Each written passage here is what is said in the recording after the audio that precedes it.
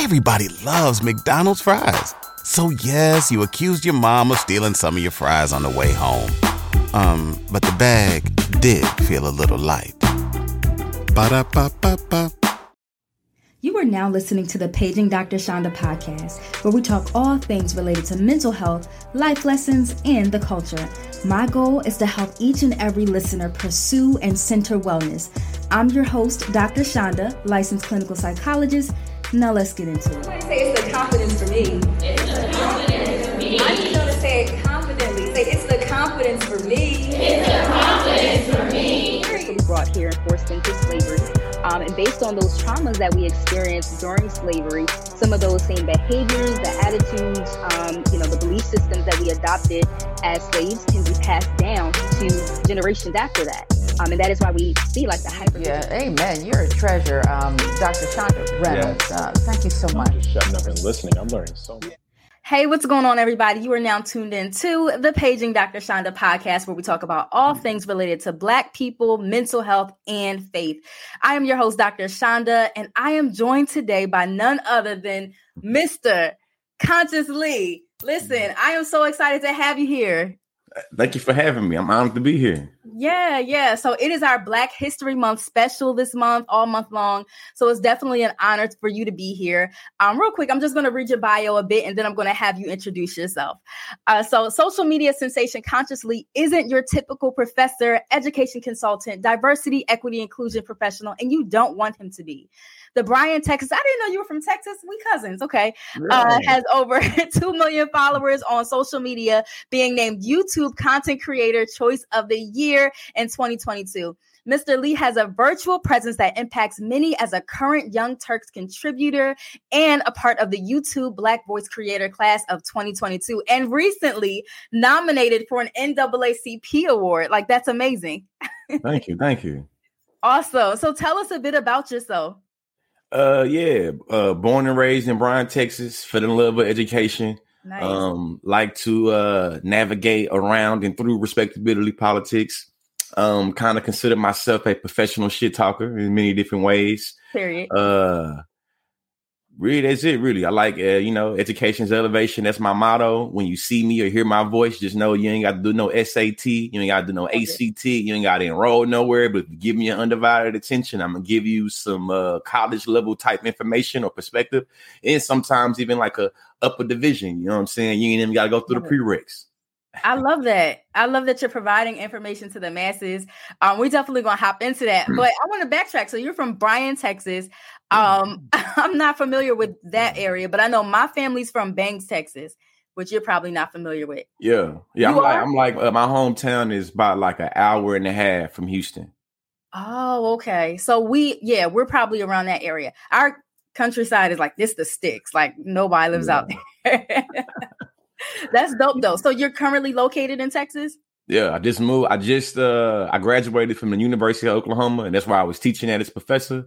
Nice. I decided I wanted my kids to be around some old Black people, you know what I'm saying? And so I moved to Houston. So now I live in Houston. Awesome. I live, closest to my hometown, around a lot more people of color, around a lot more sense of community and, right. Resources, and you feel me, a bigger airport. So I love it. I'm sure your kids are going to value that experience as they get older, like that decision for you to move them from that area to an area where they're more immersed in Black culture. Yeah. I mean, I've already seen the differences, honestly. Yeah. I've already seen huge differences from their personality to the way that they relate to the classroom, because they got Black teachers now, to the way that they're able to be around more family. My daughter, my oldest, starting to get a little more flavor, a little more spunk, a little bit more, pizzazz. So that's nice. I'm enjoying it. Yeah, that's really like racial socialization. I love it. And honestly, I talk about how like I wish I had more of that as a kid. Right. So I grew up in Delaware. My family's from Texas, but I grew up in Delaware. Right. Listen, Mr. Lee, you don't got to make your face like that. Y'all, if you can't see his face, he's in Delaware right now. Hey, listen, I just came from Rhode Island. And I made some videos about Rhode Island. Okay. And the way that the white liberal, white progressives of Rhode Island gaslit me, it pissed me off. Really? So me knowing the unique history of Delaware and, how as it pertains to slavery as it pertains to civil rights, like the uniqueness of Delaware, I can only imagine how folks would try to like gaslight me. So that's the reason why I had that look, is that I know Delaware is hella close to Rhode Island. Yeah. And in my mind, I'm dealing with the same type of northern progressive liberal that feel like, hey, we have our issues here, but we're one of the most progressive. And it's like, hey, listen, most progressive to who? Not the natives that's here. Not the black folks that's here, so you know what I mean. That's why I digress though. You know, Delaware and Delawareans. No, I'm here for Delaware. We have, I like my people in Delaware, but you're right. So we definitely have our issues. And one of the reasons why I was motivated to move out of there and to be in the DMV, DC, aka Chocolate City, is because of the gaslighting that we did experience growing up in Delaware. So being in a predominantly white neighborhood, right? I remember the earliest experience I had where my parents bought their first home. The next morning we woke up, there was a broke down motorcycle in our yard with the letters KKK on it. You can't tell me Delaware is not racist. And when you report stuff like that to the police and stuff, they tell you all the time, oh, Delaware isn't racist. So it's a lot of gaslighting in Delaware, which I say has led me to, of course, like, you know, speaking truth to power about it, and also wanting to be more immersed in Black people and Black culture and living amongst people who I associate with, my people. So I'm here. I think I just been inspired. I'm going to write this down right now. I think I just been inspired right now. I think the video, I'm going to start my TikTok video by saying the Nile River is in Egypt, but it's also the Nile in the Northeast. And I'm just going to kind of just talk about the, like, you know, just like, it really made me feel some type of way. Yeah. And it wasn't my first time being in the Northeast, but my first time being in Rhode Island. And I did see a pattern, you know what I'm saying? And I feel like I ain't even got to go to the other states for me to be able to make the analysis. Right. And, you know, I'm a debater. I like being proved wrong. So it's like, if anybody feel froggy enough to, you know, challenge what I'm, you know what I'm saying, putting down, I'm obviously open to having my mind alter to change. Yeah. But I think that there is an analysis to be made. And the word I'm thinking of is the politics of niceness. Like, hey, white man, white woman, you're not cool thinking that I'm a Southerner now. I'm born and raised down here. You're not finna play me with none of this trickery, man. Stop playing with me. And that's really how I felt. Like, bro, really insulted my intelligence. It was like a white Emmy Award winning journalist on Twitter that responded to my random video about how Rhode Island was a weird place. And because he felt some way, we had like a little back and forth. And, you know, I'm triggered right now because you brought up Delaware. But we can move on. I'm sorry. No, we good. I like the emotion. My listeners want to hear this. Yeah. Nah, for real, because it's real. And a lot of the denial that we experience and the gaslighting that we experience as Black people, this ain't new to us. Like, this is historical. So I'm right there with you. I get gaslit a lot in my DMs and comments and such. I think they think because like I'm mostly quiet and I identify as a Christian that I ain't gonna say nothing, but I clap back. Like, I don't want y'all to ever think like I'm not gonna say nothing. Got to. These folks hit you with the madam, at least you're not a Negro down south. We treat our Negroes better here. And for me, it's like, hey, the superiority complex that you setting up is very paternalistic. They said, I better be grateful. I better be appreciative of what I get, even though, because it could be worse. Like, hey, man, don't do me like that. Right. And somebody actually commented something similar like that not too long ago, but my temperature's starting to rise. So I'm going to move on to the next question. Yes. Okay. So talk to us a bit about your educational background and how that has contributed to your willingness and desire to want to educate people, especially about the Black experience. Man, I really say the first time I felt truly liberated was in the classroom, with me being able to, with me learning how to say what I mean and mean what I say. Mm-hmm. When I went to college, I started off as a political science major. And I never forget this. I took an international politics class. And it took like the first 2 or 3 lectures rubbed me the wrong so bad that not only did I drop the class, I changed my major from political science to African-American studies. And I think that was real instrumental in how I expressed myself and what I learned. When I went to AFAM, to African-American studies, I had met this white dude by the name of Paul Eichert, and he was a avid debater. He was on the policy debate team. And I had got into it with this classmate of mine about Chuck Berry and rock and roll. You feel me? And the dude was like, hey, have you thought about joining the policy debate team? I was like, nah, not really, not interested. Eventually, I ended up joining the team. And I think that was really like instrumental in how I fell in love with education. And then when I got good in debate, how it works is other colleges will invite you, like, hey, UT, we think that the University of Texas invited me, a few other colleges invited me to go teach, like to. Everybody loves McDonald's fries. So yes, you accused your mom of stealing some of your fries on the way home. But the bag did feel a little light. Ba-da-ba-ba-ba. To high school students, you know how like top athletes that be in college, they get invited to like high school camps. So like maybe you're All-American in football and this random state wants you to go to this football camp and teach the youngsters how to play your position. That's how debate is as well. And when I did that, that's really when I was like, you know what? I really love teaching. I love being in front of this classroom. Nice. I like talking about philosophy and theory and history. I like talking about identity, race, class, gender, ability, sexuality, religion, and whatever, you know what I'm saying? So this is my place. I love that. And I think that your fruit is definitely being manifested even on TikTok. So I'm new to TikTok. I'm a new TikToker or whatever. But you were definitely one of the first accounts that I have followed because of how much education and the philosophies that you do discuss. It's definitely an invaluable experience just following you and listening to the way you talk. Of course. Yeah. So it's amazing. I love that you say you switched your major to find out you were talented. Yeah, I switched my major, but it turned me out so bad. Like now I can give a whole analysis probably about how I understand, like while I switched, because I understand it now. But I was young then, I ain't had a language, the verbiage. But it really was like you trying to teach me a European universalized way that is basically teach me how to uphold American hegemony in a international realm and making it where I always already believe that America being the global leader is what is able to keep global stability. And it was like, man, I'm not it was so much, you know what I'm saying? As a young 18-year-old, I was like, man, this, and fresh out the hood, first generation student, you know what I'm saying? My daddy had probably just got busted. My mama was just, you know what I'm saying? Getting back on drugs. So I'm really going through a lot in life at that time. So I really felt like it was just certain stuff I just wasn't trying to go for. So that right there made it was like, man, I ain't trying to go for this. Yeah. Let me move around. You know what I'm saying? It probably was one of the best decisions I made, but you know. Though I feel like those are the types of decisions that really pushes us into our purpose. Right. So I love that for you. You said you gave a little bit of your background pertaining to your parents and family and upbringing. Do you feel as though that has contributed to your trajectory in terms of education and talking and helping other people? Yeah, I say it's contributed to it the most. Okay. Mama had me when she was 16 years old. Being raised by somebody that's also kind of going through their adolescent stage has like really impacted how I was able to understand the world and kind of the relationship that me and my mother have.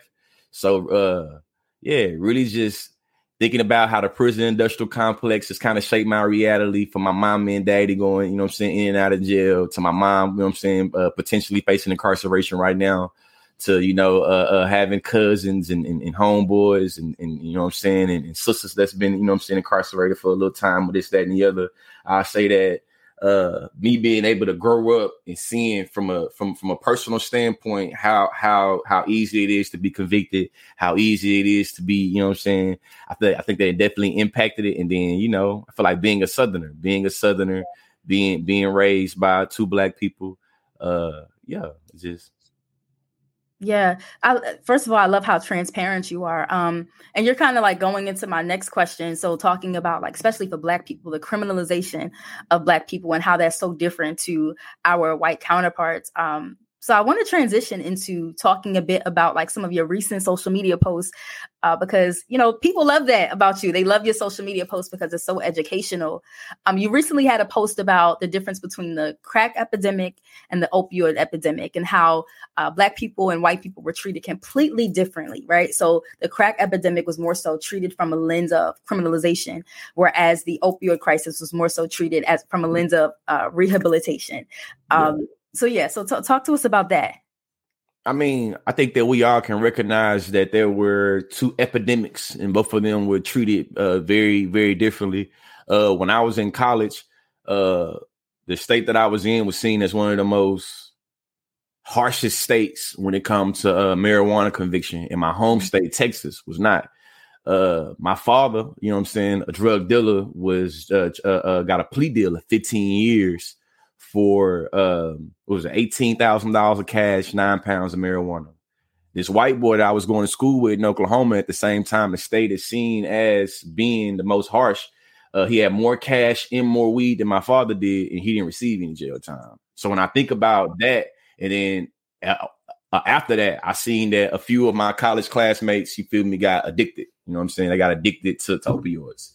And seeing the response that they got and how much empathy and sympathy they received and how much rehabilitation they seen. And then thinking about at that same time, my mother was on the run because she had done some things while she, you know what I'm saying, being addicted. You feel me? And I seen how my mother got sent to her rehabilitation that was a part of Texas Department of Corrections, you know what I'm saying? Or it was a drug program, but she was also in jail, you know what I'm saying? And then seeing how, you know, this white girl and this white man got treated, your white woman and white man got treated in college, you feel me? It made me really think about the differences. So I feel like if I was to get philosophical, I would think that the pathology that Black people we face, anything that can justify and or confirm that we messed up, that we irrational, that we can't control ourselves, that we addicts, that we stupid, that we dumb, that we fools, is usually something that is supercharged or something that can be like we told you these Black folks is X, Y, and Z. Yeah. And I think that when it's the other way around, it's seen as kind of an exception to the rule. So we got to figure out how to whip it back in line. And I think that's kind of one of the differences. And then, Yeah. So what you're talking about here is definitely something that we all see, right? In all communities. It actually reminds me of, I forgot the psychologist's name, but she coined the term, the misdiagnosis to prison pipeline. And how oftentimes, like, where Black people, we might experience some sort of, whether it's behavioral concern or mental health concern or even substance abuse related concern, and these things aren't diagnosed in our community, we're more criminalized, right? We're labeled as being barbaric and just unhinged people, whereas our white counterparts are more likely to receive the diagnosis and the proper treatment. Man, listen. Say right now it's January, February. How long ago? I got diagnosed a few months ago. Got diagnosed a few months ago with ADHD.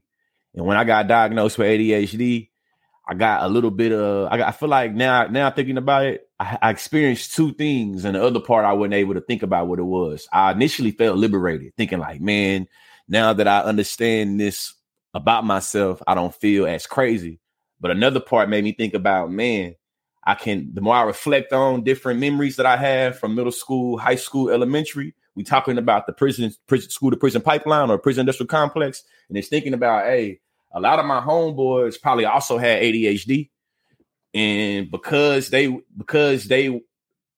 wasn't seen as that, it was seen as confirmation bias, like, hey, these little Negro children don't know how to act or they can't be controlled. So I'm really thinking about how I was lucky, or how I have survival's guilt in some instances. Like, man, I'm one of the neurospicy Black men or Black boys that was able to navigate through criminalization, navigate through stigmatization, navigate through somebody counting me out or thinking the less of me. And I think that, you know, I got blessed with being able to be charming and being able to be charismatic at a young age. And, you know, white folks, you feel me, respond differently when you're able to be charismatic and you know what I'm saying, charming. But I definitely think about a lot of my homeboys I'm 32. I just turned 32 in December. I got a lot of homeboys. They've been going in and out of jail, in and out of the system since I was like 15 years old, 14 years old. You know what I'm saying? Got homeboys that's really spent more time in jail than they spent alive. And half of them, I think that if there was, I feel like if they were seen or their mental health was accounted for, I believe that they would be diagnosed with something. I'm not I'm not trying to step on no toes. No, I'm not a psychiatrist. Right. I know, you feel me, but I do have a little knowledge of the DSM. Yeah. You know what I'm saying? And I do think I feel like consciously about how other people, I feel like I got a high emotional intelligence, even though I got ADHD. You know what I'm saying? So, that's something that I think about though. Like, man. No, you're absolutely right, because it's interesting because when you had posted it, I actually I stitched it and talked about the misdiagnosis to prison pipeline, because when I hear about experiences like that. I'm on the opposite end. I'm doing the diagnosing, right? So it's interesting to hear somebody's perspective, like who was diagnosed as an adult and like the liberation you experienced and even how it can explain like some of the things that you might have experienced in the past. But even thinking about like the survivor's guilt, right? So that's something I didn't think about when I heard you talk about like, I was recently diagnosed with this. I ain't saying that. I'm just saying, man. I'm thinking like, I didn't mean to cut you off. No, you're good. Yeah. That was just something it never crossed my mind for someone to have those thoughts like, wow, I made it out, but this person didn't. If you went on a road trip and you didn't stop for a Big Mac or drop a crispy fry between the car seats or use your McDonald's bag as a placemat, then that wasn't a road trip. It was just a really long drive. Ba-da-ba-ba-ba. At participating McDonald's. But it absolutely makes sense. Yeah, definitely. I feel like my mind just races thinking about it. You know what I'm saying? Like almost feel like making me kind of emotional if I'm being real. It makes me emotional to think about the trials and tribulations in the way that I personally have been dispositioned and positioned.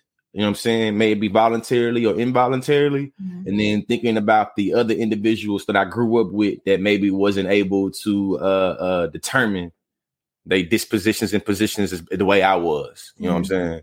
And it's just something to really think about, you know what I mean? And really, it's something to really think about. I feel like if I hadn't worked my way into the middle class, if I didn't go to grad school, I wouldn't have never been in a place to even not only access the psychiatrist and the therapist and all that, I wouldn't have the ability as well to even think about myself in that way. You feel me? I'm born and raised in down south. So if I can't pray it away or if I can't, you know what I'm saying? I like, that's really how I was raised. You feel what I'm saying? So I had to really think about how privileged I was to be able to almost in some instance distance the way that I think about my mental health as being tied to, you know, this type of trauma, you feel me, and pathology in terms of religion or in terms of, you feel me, and really be able to handle that. And I think about even now, I didn't accomplish all this stuff. If I talk about ADHD to my family members, the people I grew up around, it's not understood. You feel me? Yeah. In the 90s and the early 2000s, the media and the people that we was raised by did a damn good job in indoctrinating us. Hey, listen, man, this ADD, ADHD nonsense, this is what young white boys get diagnosed with, and they just need their ass whooped. Absolutely. They just need they ain't got no discipline. Yeah. They got the ass a couple times. They'll be all right. I don't want to hear nothing from you. We ain't finna diagnose you with nothing. We ain't trying to give you no medication. Sit still, shut up. I'm with X, Y, and Z. And now that I've learned I got ADHD and think about the way that my executive functioning work and my emotional dysregulation work and how I've internalized a lot of different insecurities and different, you know what I'm saying, things, I can think about how specifically ADHD notions has led to that, you know what I'm saying? Yeah. And then when I flip it, I'm thinking about the ways in which, again, homeboys and homegirls, I know that women are undiagnosed and there's a whole nother thing, and then black women even in that. So really even thinking about all the way around, like I can think about a few people that I think that they showed ADHD symptoms, and their ADHD symptoms was seen as a result or a notion of them being a bad student, bad person, or justified their criminalization. And that makes me, you know, emotional even thinking about it, right? Because what we're talking about here is like that overlook that we experience as Black people. Because unfortunately, there is significantly this idea of classism associated with mental health, right? Like if you're not in a particular class, if you can't afford it, if you can't go to the doctor or whatever, you're not going to get access to the things that you might need help with. And so a part of this is definitely like unlearning some of these notions that we do have about mental health. But so many thoughts are coming up. I mean, the way what you just said made me think about it. Yeah. When I go to my primary physician care, my PCP, I'm trying to learn you know what I'm saying? Yeah. I'm asked these questions. I just moved to Houston, so I'm getting a new one, right?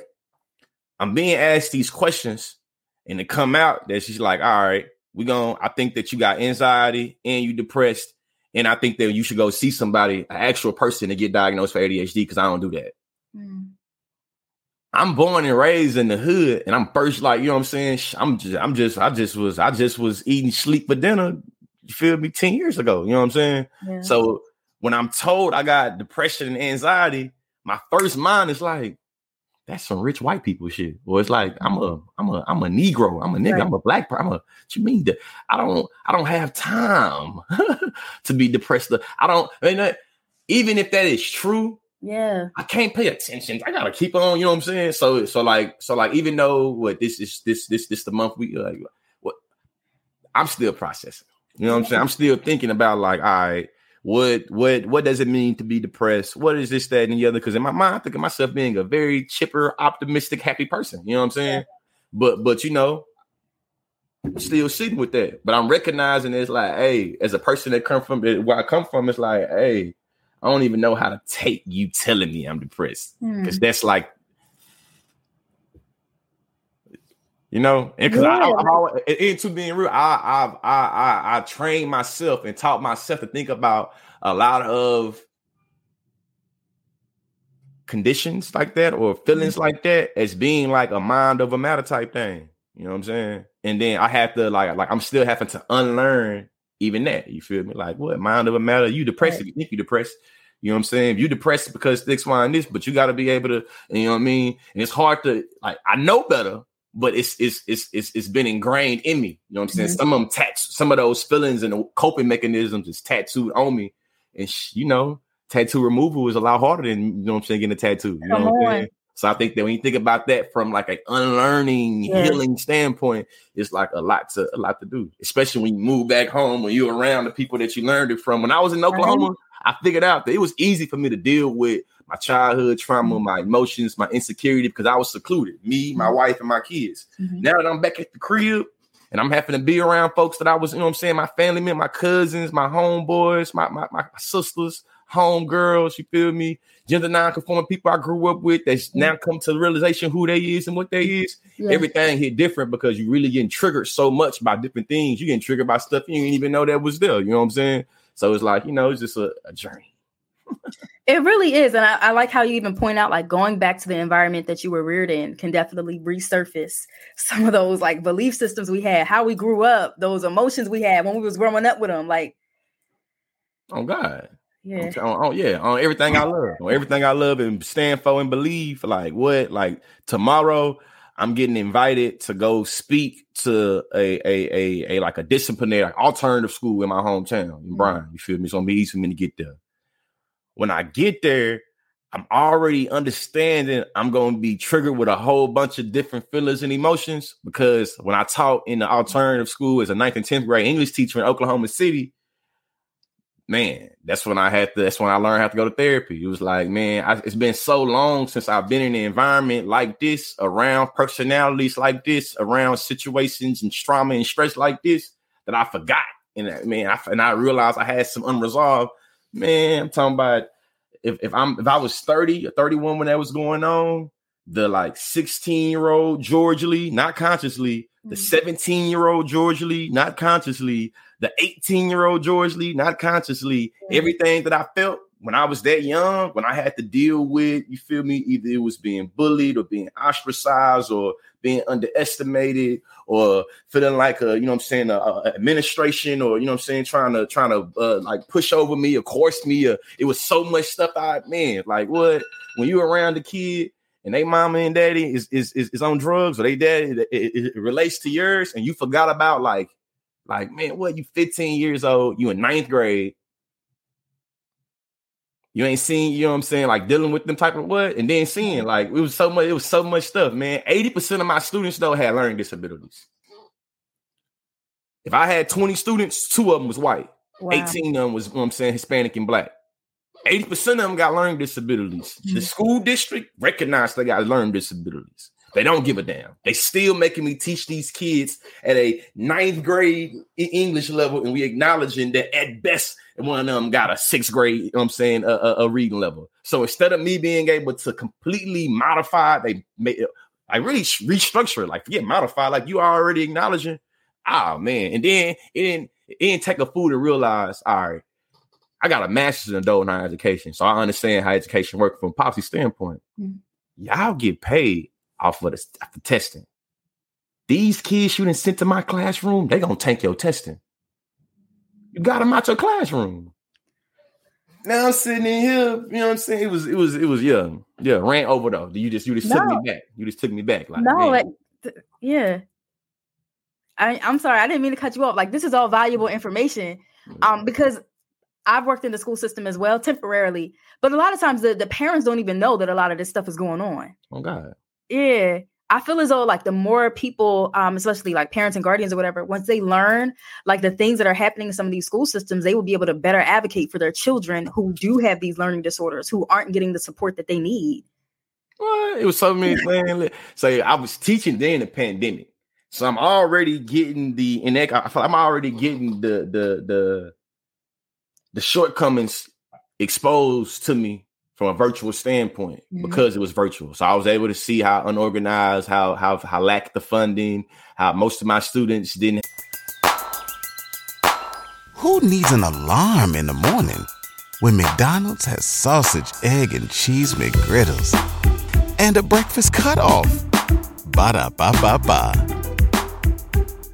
Have resources like access to internet or Wi-Fi or good ones, you know what I'm saying? When I got students sitting in in McDonald's because they got free internet over there, and that's how they get next coming to school. It's like, dang, that's crazy. Now, don't get me wrong, students in the school tried to give like some hot spots and things like that, but you know what I'm saying, they had to do what they had to do. But I'd never forget the first day went to school. I'm from country town, so all the white, black, Mexican, we all went to the same school. So I didn't never have to experience this. The first day of school, for my students to even receive breakfast, let alone get in my classroom, they had to walk through a metal detector. Now, this is my first day teaching or my first day showing up. And you know, they got the SROs, the little police officers. I'll never forget this. I'm walking in to the school and I gotta go through the metal detector. I'm already feeling like a little annoyed by that. You know what I'm saying? I get through there and, you know, I look young. I know I look young. I get it. You know what I'm saying? But the way the way this police officer handled me and I ain't do nothing, it was just in the morning. He was just moving my body and like, it pissed me off. Yeah. Every day I went to class, or at least twice a week, 3 times a week, 2 or 3 times a week. I think like, man, you got to get criminal.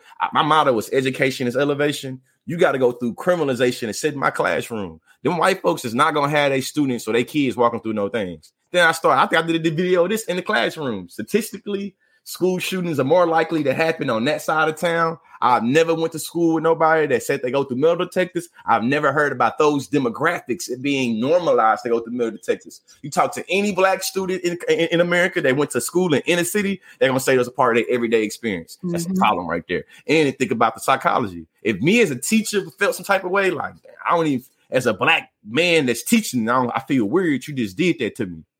You know what I'm saying? Yeah. Damn. And even that, it's crazy. No, because like even you talking about it. When I was in the school system, they had metal detectors as well. In like downtown DC, and it's not regular. Right. But like, think about the message that this sends the kids. Yeah. Like, think about like the internalization of like the different themes that they're internalizing. So like, you know, believing that they're a criminal, like believing that like they have to go through these experiences in order to get educated. Yeah. So we started. So at a point in time, you really just, I figured out when I was in college and I was doing policy debate. You know what I'm saying? And when I started, like when I got ranked in like the top 16 in the country, that's when I really started having top level debates and started debating against the best talent in the country.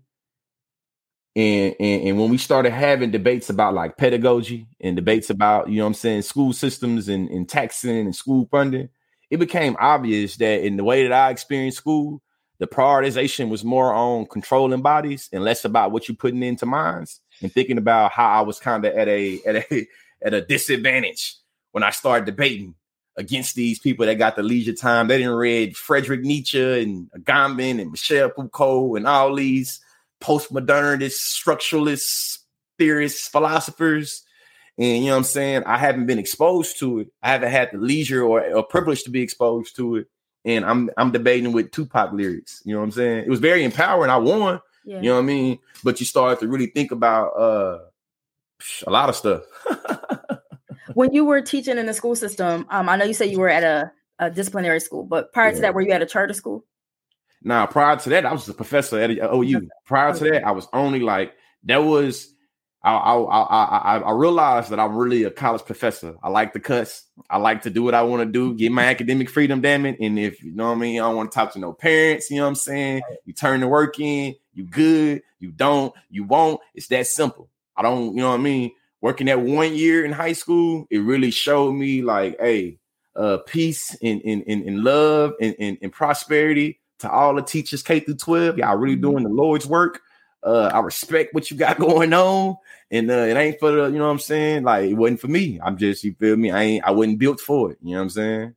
Yeah, no, I'm the same way. I asked because I know like I was at a charter school, and those charter schools definitely have a history. All schools in general, but especially charter schools have a history of wanting to like control those Black bodies, keeping everybody aligned. Yeah. Like, it's weird. You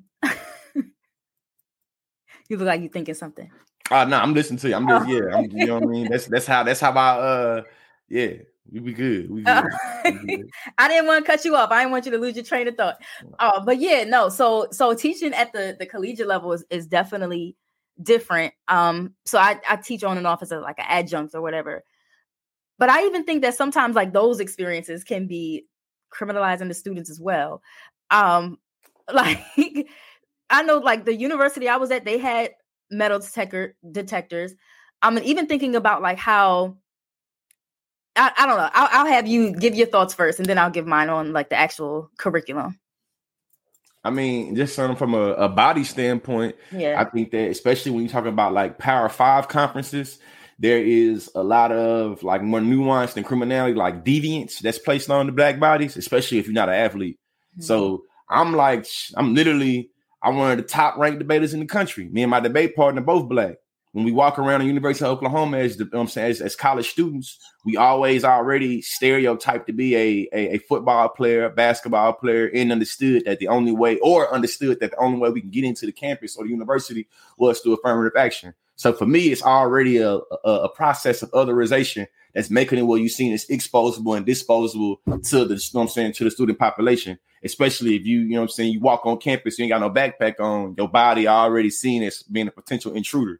I think there's a level of criminalization that goes on to that. So not to make it like college universities are just immune from anti-Blackness or from doing messed up stuff to Black people, because we know damn near like 2 or 3 times a semester, universities get caught up in that news for blackface or for saying the N-word or for this, that, and the other, or for this, that, and the other. So we know this is something that happens throughout all the time. You know what I mean?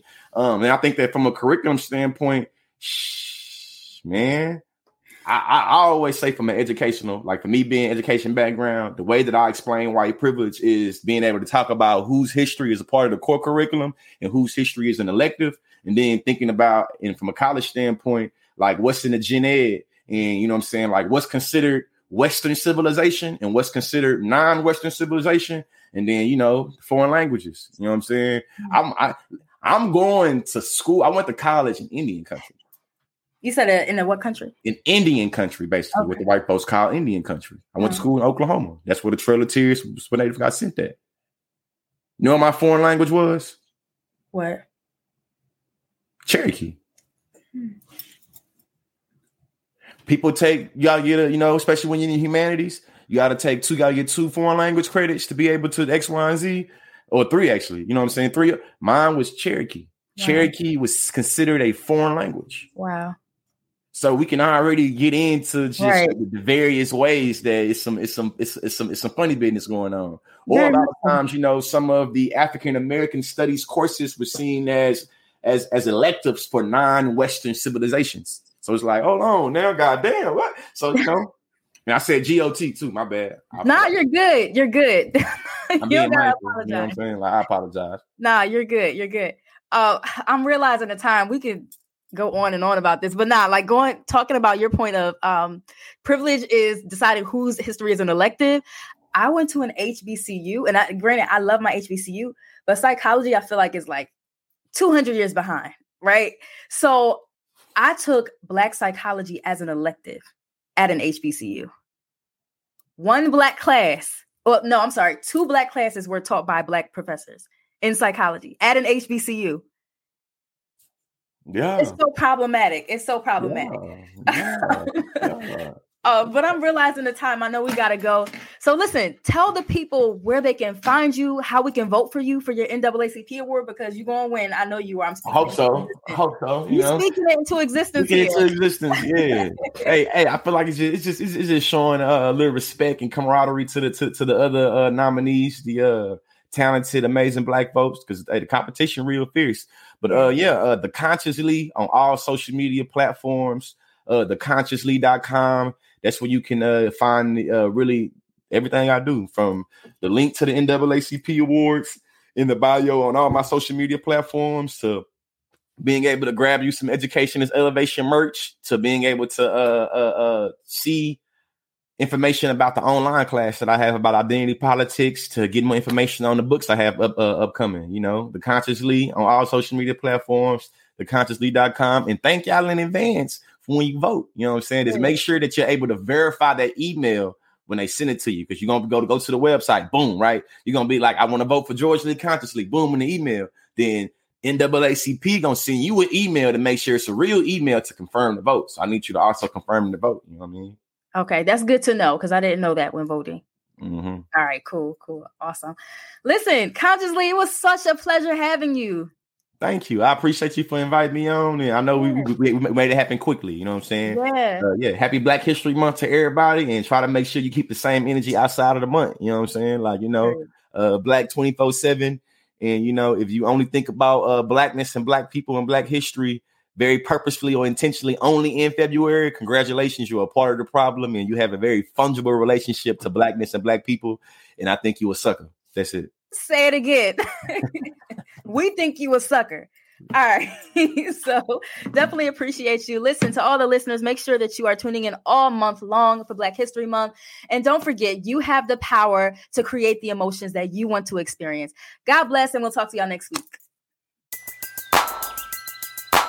Who needs an alarm in the morning when McDonald's has sausage, egg, and cheese McGriddles and a breakfast cutoff? Ba-da-ba-ba-ba.